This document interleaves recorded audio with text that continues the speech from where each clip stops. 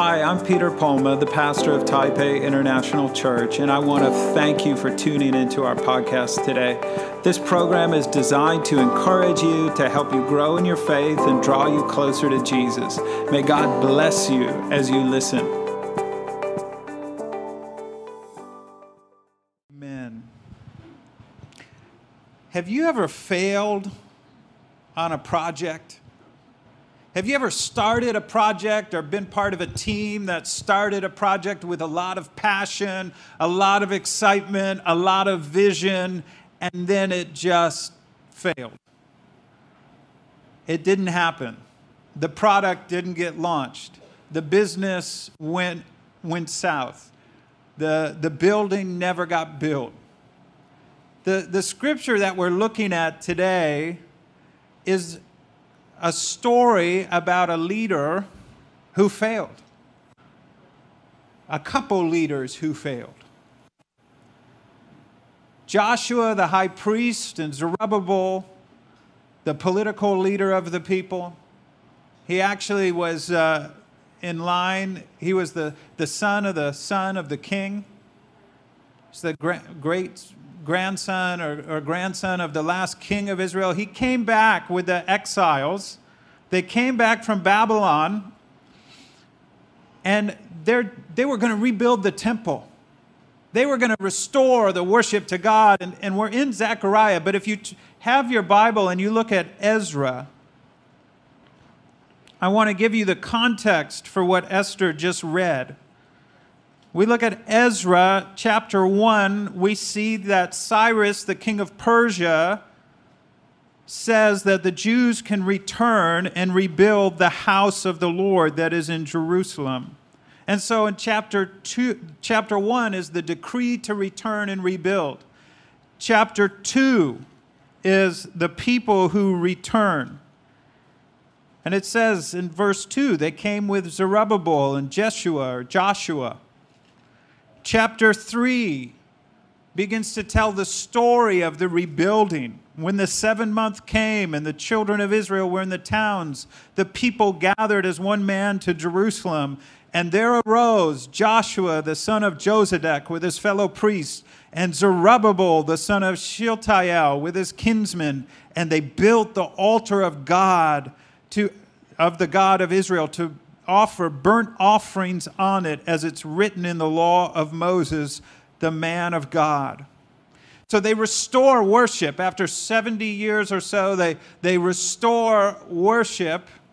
The temple is not rebuilt yet, but they've begun to offer. And here's what happens is verse 6, from the first day of the 7th month, they began to offer burnt offerings to the Lord, but the foundation of the temple of the Lord was not yet laid. So they gave money to the masons and the carpenters, and food and drink and oil to the Sidonians and the Tyrians, to bring cedar trees from Lebanon to the sea, to Joppa, according to the grant they had from Cyrus. So they gather together, they restore worship, but the building is in ruins. It's rubble. And so they take an offering. They have money. They send off to get this cedar from Lebanon. This is the best building materials you can get. I mean, there is passion. There is excitement. They've restored worship. The vision is clear. They know what they need to do. They are going to rebuild the temple. They are going to fulfill the prophecy of Jeremiah. His hand is on them. Cyrus sent them back, as Jeremiah said, or Isaiah said, and here they are, and they've decided they're going to rebuild. They appoint the leaders to do this. Chapter 3, it says, verse 9, Joshua with his sons and his brothers and their sons, the sons of Judah, together supervised the workmen in the house of God. And the builders laid the foundation of the temple of the Lord, and the priests in their vestments came forward, and they had a worship service, and there were some people who were shouting, and some people laughing and rejoicing, and other people who were crying. And it was this beautiful thing. And it says, with a loud voice, they saw the foundation of this house being laid. And though many shouted aloud for joy, the people could not distinguish the sound of the joyful shout from the sound of the people weeping. For the people shouted with a great shout, and the sound was heard far away. So they have this incredible service, this passionate, amazing service. The foundation has been laid. How much excitement. God told them to do this. God sent them back. They've paid the workmen. They've organized the labor. They've worshiped. And then the adversaries rise up. The people around Jerusalem come in and they say they want to build with them, but they don't worship God only. And so the people say, no, you can't help us. And from that moment on, they become enemies. It says the people of the land discouraged the people of Judah and made them afraid to build. They bribed counselors against them to frustrate their purpose all the days of Cyrus, king of Persia, until the reign of Darius. It goes on, verse 6, they wrote an accusation against the inhabitants of Judah and Jerusalem to the king. It says, verse 12, be it known to the king that the Jews who came up from you to us have gone to Jerusalem. They're rebuilding that rebellious and wicked city. That's a slander. So they're writing to the king. They're slandering the city. It says they're finishing the walls and repairing the foundations. Now be it known to the king, if the city is rebuilt and the walls finished, they will not pay tribute, custom, toll, and the royal revenue will be impaired. So they make these false accusations. They lie to the king. What are the things they've done so far? They discouraged the people. They made them afraid. They frustrated them by bribing officials. And when you're bribed and your job is to frustrate people, we can imagine what they may have done.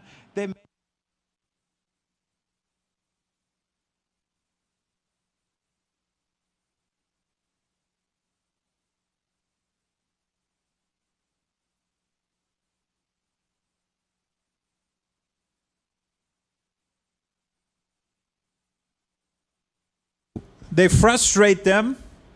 They slander them. They lie about them. They accuse them falsely of things that are not being done. And what's the impact on the people? If you're the leader and there are false accusations going out against you, if you're the leader and people around are slandering, they're buying people off, they're discouraging, what's the impact on the people? One, they get discouraged, so they're not going to work. Two, you're afraid. You don't know what's going on. The king gets this letter, doesn't check the records, but he sends a decree back. Tell them to stop. The king stops the work. And it says in verse 23, they went in haste to the Jews at Jerusalem, by force and power made them cease. By force and power, they stopped them. Now, whoa! Where were they just a couple months ago, a few months ago? They were, God has brought us back. God is empowering us. God is helping us. God has anointed us. We're restoring worship. It's going to be awesome. We're going to do this work. We've paid the workmen, and now everything and everyone is against them, and what they've done has been destroyed. How do you handle that if you're a leader? If you were the great-great-great-great-grandson of King David, the rightful heir to the throne, and now you're powerless. If you're the high priest, the one who's supposed to rebuild the temple, the one whose hand God is on, and now it's all frustrated. The people are all discouraged and afraid, and all the money they put into rebuilding is now lost because some outsiders came and destroyed what they built. How do you handle that as a leader?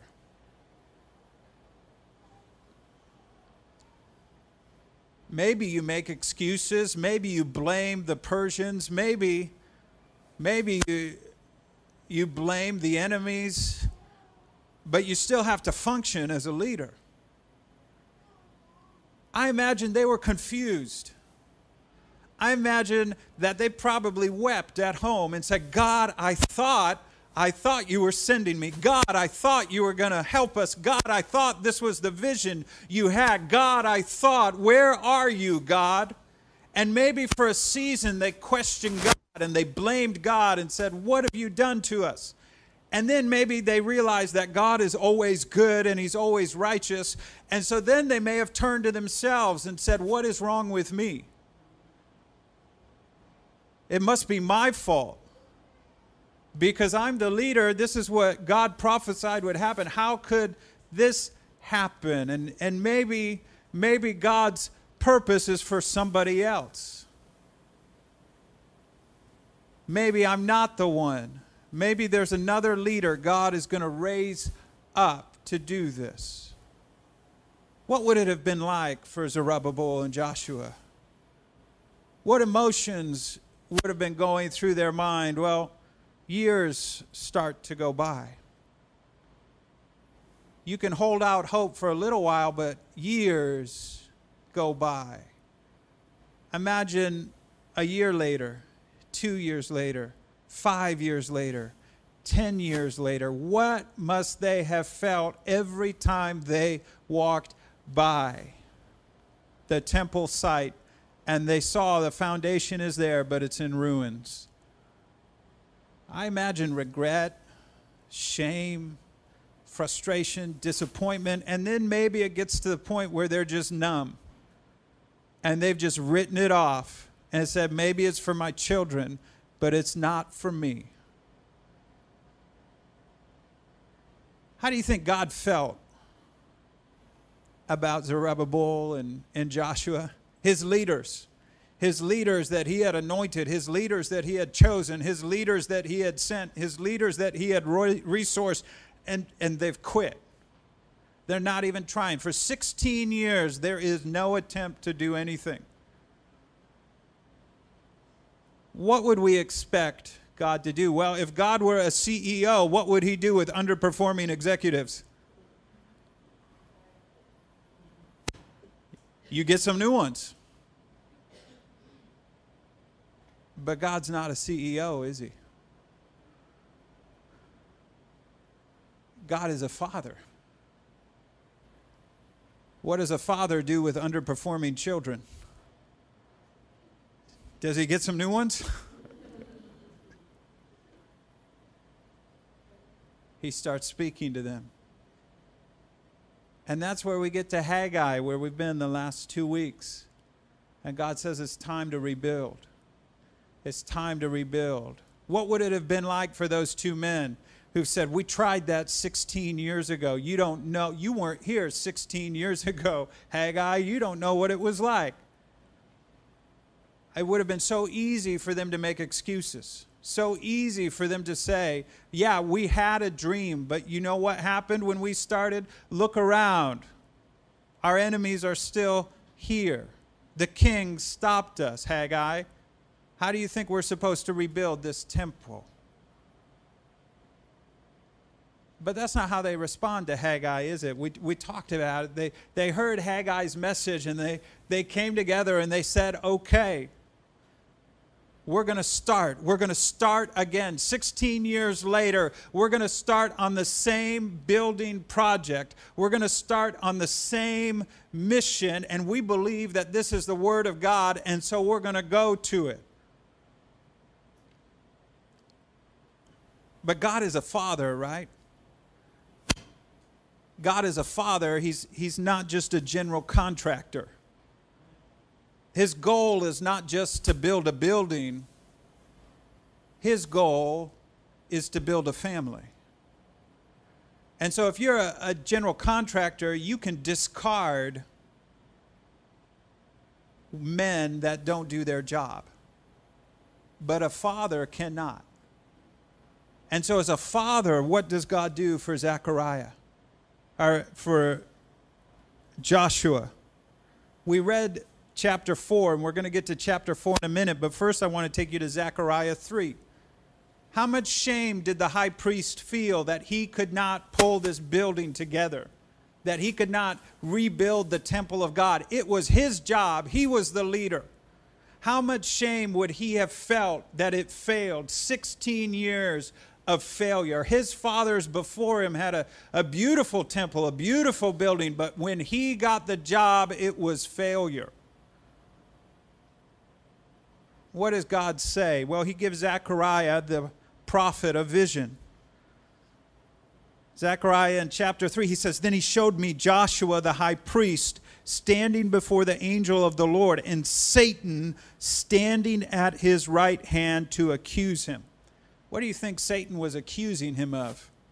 Satan's there standing before God. The high priest is standing before God. Satan's right here accusing him. What's he accusing him of? I'm sure all is sin. What do we do when we're depressed? We feel like we're failures. Probably we go indulge in some sin. And so who knows what sin he had committed, but I also imagine that Satan is over here saying, he's a failure, God. Look, you gave him a job. He couldn't even do it. You told him rebuild the temple. What's he been doing for the last 16 years? He hasn't been doing anything. He is a failure. And how does God respond? It says, "The Lord rebuke you, Satan. The Lord who has chosen Jerusalem rebuke you." He's saying, shut up, Satan. Shut up. Is this not a burning stick plucked from the fire? Is this not someone I rescued? Is this not my child? It says Joshua was standing before the angel, clothed with filthy garments. The word for filthy stands for vomit and human excrement. That's what he's dressed in. That's what he looks like. That's what he's done. And what does the angel say? He says, "Remove the filthy garments from him." And he said to him, "Behold, I have taken your iniquity away from you, and I will clothe you with pure vestments." And I said, "Let them put a clean turban on his head." So they put a clean turban on his head and clothed him with garments, and the angel of the Lord was standing by. God took this failure of a leader, says, "I'm going to take away your sin. I'm going to give you new clothing, and I'm going to reinstate you." Because God is not a CEO, he's a father. God is not just building a building, he's building a family.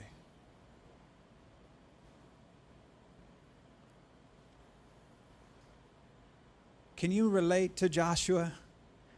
Maybe there's some of us here who 16 years ago, 20 years ago, God gave us a vision. God gave us a purpose. God gave us a blueprint, a plan to do something for his kingdom, and we faced opposition and we quit.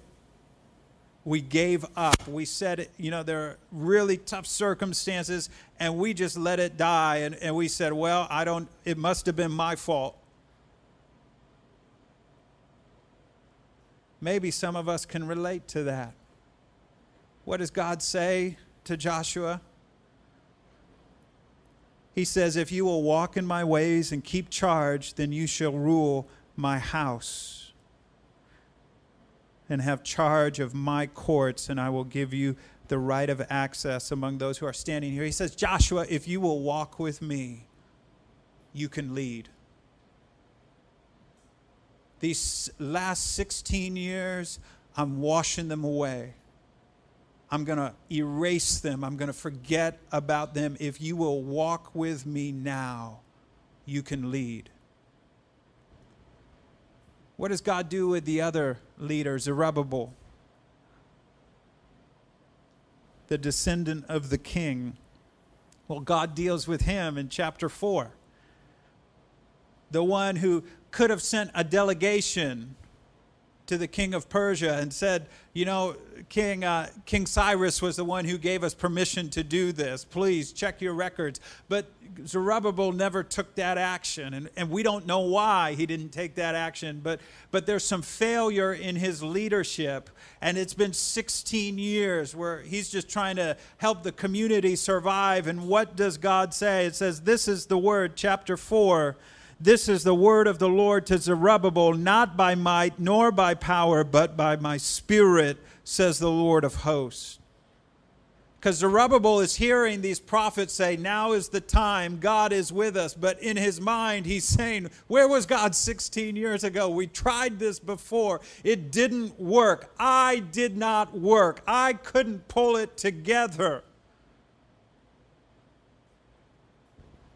And God is saying to Zerubbabel, it's not about you.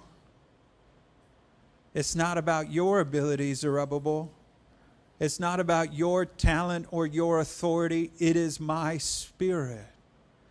How are we going to get this done? We're going to get it done through my spirit. He says, who are you? You know, and Zerubbabel is probably saying, yeah, but the enemies are still out there. We don't have the money. The last time I asked people to give and they invested in this project, everything was lost. They're not going to give again, God. And all the people who are so pessimistic, who were around here 16 years ago, they're going to say, we trusted you last time. And what does God say? He says, O great mountain, who are you?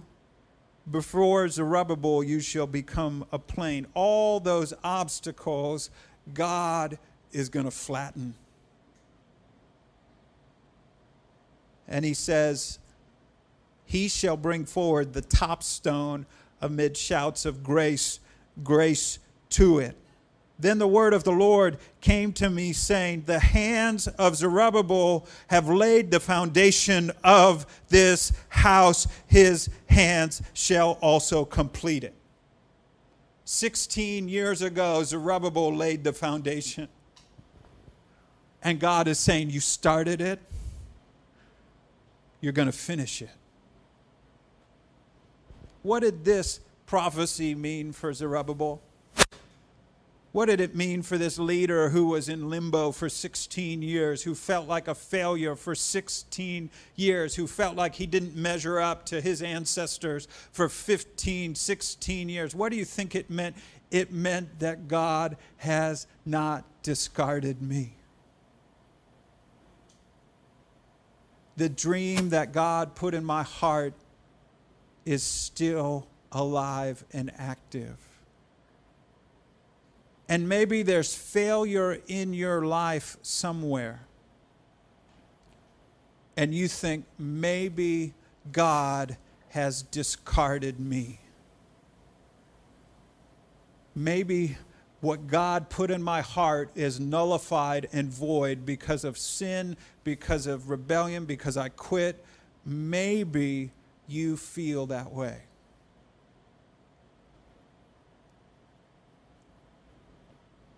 Zechariah shows us what God does with people who failed. He takes away their sin. He points them to the future. He says, walk with me now. Walk with me now.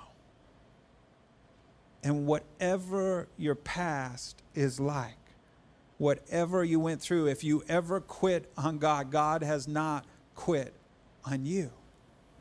He's not given up on you. He's not going to give up on you because he's not a CEO. He's a father.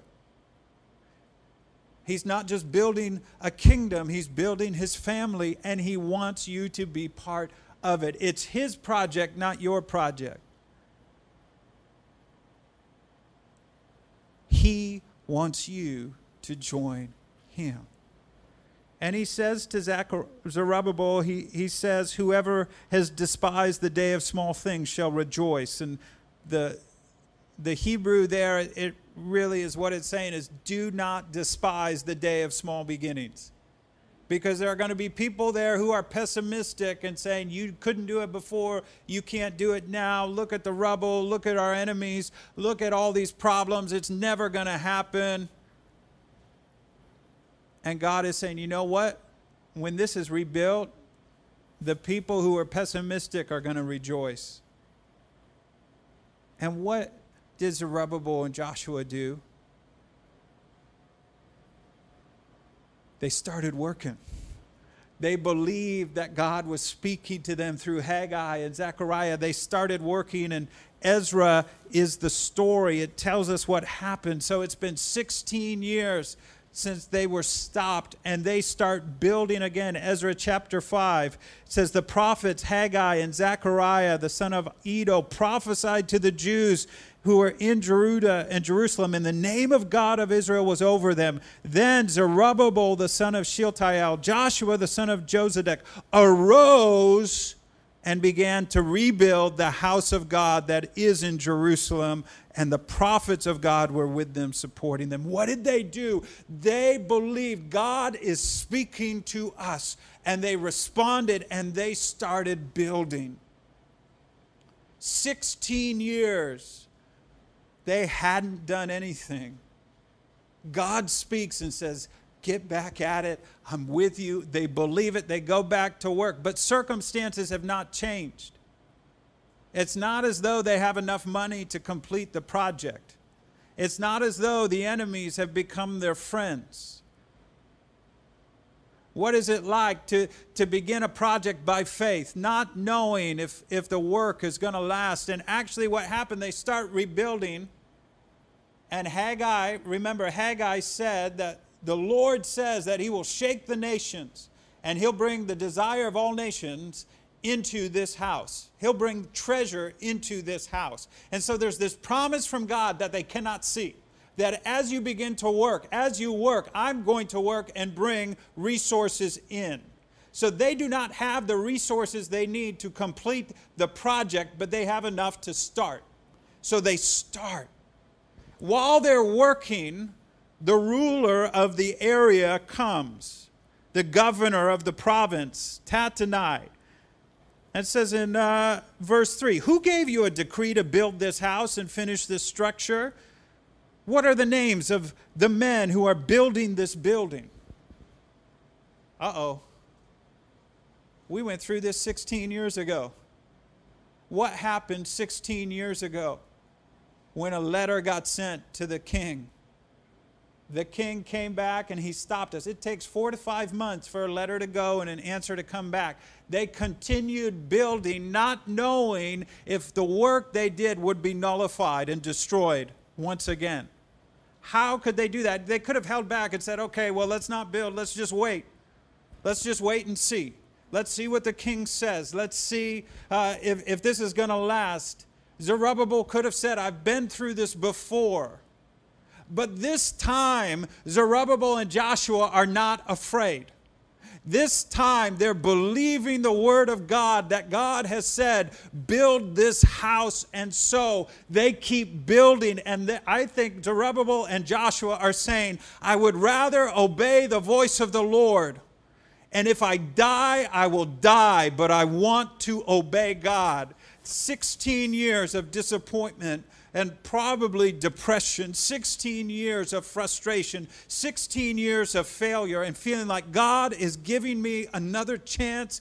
I am going to give it my all, and I'll leave it in God's hands. And the word of the Lord comes back from Darius the king, who made a search of the records. He realized that the previous king Cyrus had indeed said, rebuild this house. And so this is what he says to the governor who had threatened the workers: keep away. Let them alone, so they can rebuild this house of God on its site. Moreover, I make a decree regarding what you shall do for the elders of the Jews for the rebuilding of this house of God. The cost is to be paid to these men in full and without delay from the royal revenue. So not only did they have permission to rebuild, the king is going to pay for it. This is what God promised through Haggai. I'm going to shake the nations and bring treasures here. This is what he promised. They had no way of knowing how God was going to do it, but they believed his word. They believed what God said was true. And so they worked. They did what they could while they could, and God came through for them. And the temple was rebuilt. And the man who started it was the man who finished it. So where does that leave us? What does that tell us as we're in this place, as we're fewer in number? Well, what does it tell us about our God? What does it tell us about our God? He doesn't give up. He doesn't quit. He doesn't discard people. He gives people second chances. He gives people another opportunity. He doesn't take away all the obstacles before the building starts. He doesn't answer all the questions before he starts. But he wants us to trust him. He wants us to believe in him. 2 years ago, the elders of our church realized there was no vision for TIC. In fact, when I first came here, I asked the elders, I said, what's the vision for the church? What's our vision? And the answer in that meeting was, well, actually, the last time we had a vision meeting, the only thing we could agree on was the church was dying. There's no vision. So we took a year and we waited. And it was Steve Panta who said that in the meeting. I think Brad and I were probably the only ones who were there that are in this room. And we took a year to work on a few things. And then 2 years ago, back in January, we said, you know what? We need to start seeking the Lord for a vision. We need to start praying for a vision.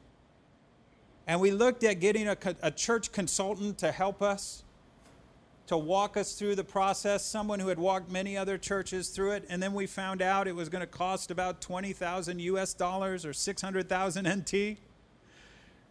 And Peter Chan said, you know what? Let's just give it our best shot. Let's give it our best shot and see what we come up with. And if we fail, then we can get a consultant. But we're going to go for it. And so what did we do? We gathered on Saturdays. And we looked at churches all around the world. This is how we did it. We looked at churches in Japan, looked at churches in Asia. We looked at a church in England. We looked at a church in Africa. We looked at churches in the States, a church in Australia. We would read through their vision and their mission and their values as a church, as a board. We just would read it through, and we'd say, what do you think about this? What strikes you? What surprises you? And we did this, I think, with between 8 and 12 different churches over several weeks, meeting on Saturdays. And after we got this broad view of all different types of churches, we said, you know what, we're going to have a retreat weekend. We're going to pray and seek the Lord and ask him to give us a vision for TIC. And at this point, we didn't know what it was going to be. And I was a little nervous as the pastor because I was thinking, what if we come up with a vision that I don't like? Because it can't be Peter's vision for TIC. Because it's not Peter's church. It's got to be a board thing. And so we prayed, and before we went into the meeting, I wrote down what was on my heart. I wrote it down. I just said, these are all the things. And we went into this meeting, and I said, hey, let's split off into different parts of the house and just write out what's on your heart for the vision of TIC. Rick was there too. Although I think Rick's out at the moment. And so we came back together. And I hadn't shared what was on my heart. I didn't share anything that I had written down. I said, tell me what you've written down. So the elders start calling out things, and I just start writing them on paper. And we write everything down on the paper. And then we finish, and I said, okay, let me read what I wrote out yesterday. And so I start reading what I wrote. And there was 90% overlap between what the elders had come up with and what I came up with. 90% overlap. 5% I had that they didn't have, and 5% they had that I didn't have. And there was no disagreement. There was no arguing. There was no, that doesn't belong. And we realized that we had the pieces of the vision, because there was so much agreement from 7 different people. And so we worked on that statement. I said, okay, and we did the values the next day, and it was the same thing. We all had Post-it notes, and we wrote out, what do you think the values of the church should be? And so everybody went into their own space, wrote out on Post-it notes, and then we put them on the wall. And what we ended up with was straight lines of values, because we were all coming up with the same thing. Like, we are a family. We value Scripture.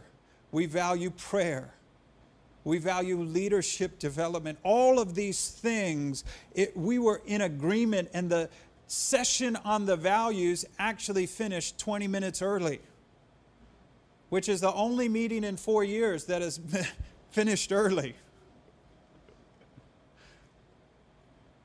And we believed as a board that God was speaking, because there were 7 different people who were in agreement on this. How could it be that there could be so much unity between people of such different theological backgrounds, such different cultural backgrounds? Some who had been at TIC for a long time, some who were newcomers, and there was agreement. And so I want to read this statement to you. And I want to read it to you because it was given to us 2 years ago, when things were looking bright at TIC, when we were on an upward trend, when things were growing, and it was given to us 2 years ago, and we believed it was from God. And I've had to come to the point where, do I still believe this is from God? As I look at current circumstances, is this still from God? But as I read Zerubbabel, as I read about Joshua, as I read about the situation they faced and what they went through, God's vision never changed. And so let me read this for you.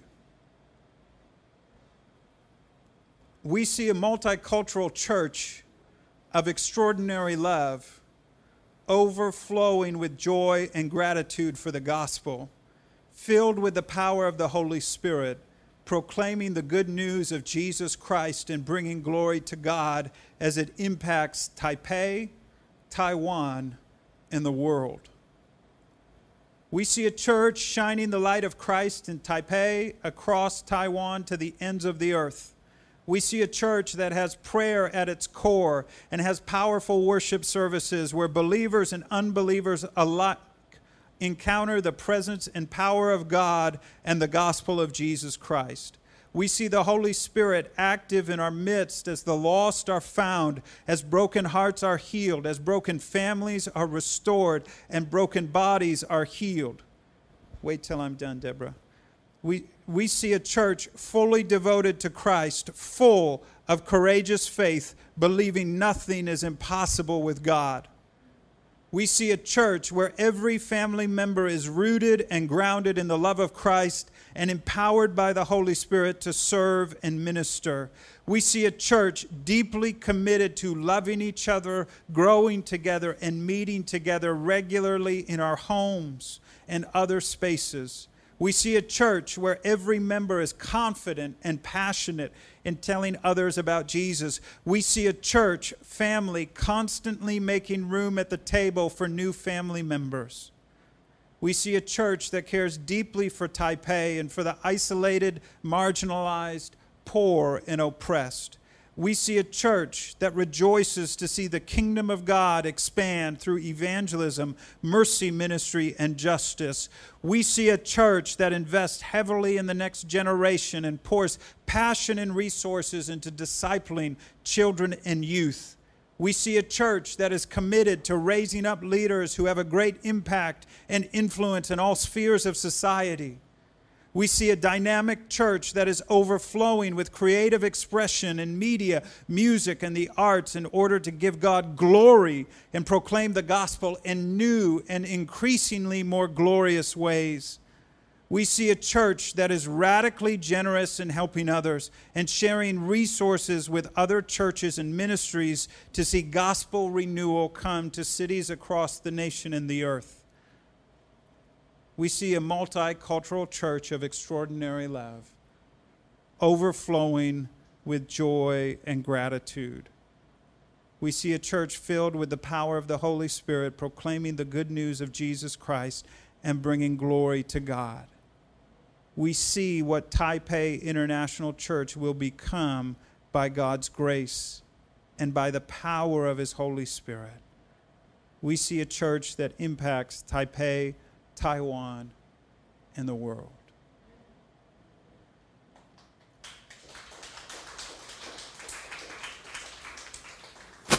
That was 2 years ago, and I believe is still true. Joshua and Zerubbabel had to come to a point where they had to say, is it still true? Does God still have a vision? Is God still going to do this? And now more than ever, this vision could seem impossible. But if it was possible, it would be a report, not a vision.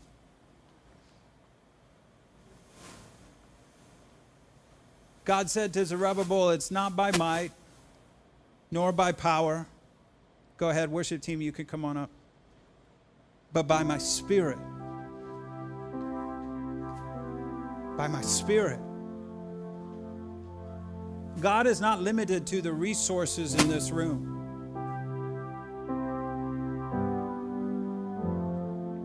God is not limited by what we have and who we are. And God was just asking Zerubbabel and Joshua. He just said, work. Do the work. And you can only do the work that you're capable of doing and that you have the resources to do. The one thing you can control, is the attitude in which you work and the effort that you give. Those are the two things that you can control. You're limited by your talent. You're limited by the resources you actually have. But what you can control is your attitude and your effort. Those were the two things Zerubbabel and Joshua had. And what did they do? They went to work, and they went as far as they could. And while they were going as far as they could, God brought the most powerful king in the world to say, I'm giving you money from the royal treasury to finish. That's our God. That is our God. And God said, there are going to be people who despise the day of small beginnings. There are going to be people who look around and said, you couldn't do it then, you can't do it now. And he says, but those same people are going to rejoice when the work's finished. They're still going to be part of the community, and they're going to be celebrating with us. And so where are we at? We're obviously rebuilding TIC. And we're going to rebuild it. I don't think the vision changed. I think God knew COVID-19 was coming. I think he knew the YWCA was coming. And I think he gave this in advance, because if he gave it now, we probably would not believe it. But I believe this is from the Lord. And so as long as I'm here, as long as God says, Peter, you're the pastor, this is what I'm going to be leading us toward. A church that shines the light in Taipei, Taiwan, and the nations. A church of extraordinary love. A church filled with the power of the Spirit. A church that proclaims the gospel. A church that is always making room for someone on the outside. A church of joy. A church of worship. A church that invests in children. A church with Jesus at the center. That is who we are. That is where we're going. That is what we will be. And the only thing we can control is the attitude and effort with which we will build. And so, what am I asking you for? I'm asking you that you would give your best attitude and your best effort to what God calls you to do. I can't tell you what God wants you to do for TIC. I can't tell you where God wants you to serve. I can't tell you the amount of money that God wants you to give. But God will tell you. If you ask him, God will tell you. He'll give you a number. He'll say, I want you to give this amount. I want you to serve this number of times a week, or a month. I want you to serve in this ministry. God will tell you. And so all I'm asking for you is to ask God what he wants you to do and then give it your best effort. If you can look at the vision and the values and you could say, that's the church I want to be a part of. That's the church that I want to build. That's where I want to go. That's what I want to see. It is small. We're going to be taking some small steps over the next few months. It is small beginnings. Beginnings like clarifying what our ministries do. Beginnings like clarifying what time do we show up. Clarifying what do we need to communicate. Clarifying what does excellence look like. Those are very, very small steps that we need to take. But that's what God's asking us for, to take the small steps and to work. And I believe that it's not going to be because we're brilliant. It's not going to be because we've got all the resources, but it's going to be because TIC belongs to Jesus Christ. And it's his building project, so let's stand. And let's let this be the prayer of our church. Christ be magnified. Christ, may you be magnified in us. May you be magnified through us. May you help us to take the small beginnings. May you help us to trust you for more. May you help us to love each other, to welcome one another, to care for one another. And may you rebuild TIC so that it becomes the church that you want it to be. Lord, it was your church from the beginning. And so may each one of us come into alignment with your purpose, with your will. And may we walk together, encouraging one another and building each other up in love. And may we see your miracles. In Jesus' name, amen. Thanks for listening to the podcast today. If you were encouraged, please consider subscribing and leaving a review on iTunes or Spotify so others can find our channel. If you have a friend who would be encouraged by this episode, please let them know about it. Share it with them. If you live in the Taipei area and you'd like to join us on a Sunday for service, go to our website, www.taipeichurch.org. And if you're around the world and you'd like to participate in our Sunday service, you can join our live stream on our YouTube channel, Taipei International Church. So whether you live in Taipei, Taiwan, or another nation, may God bless you, may his face shine upon you, and may he give you peace. See you next time.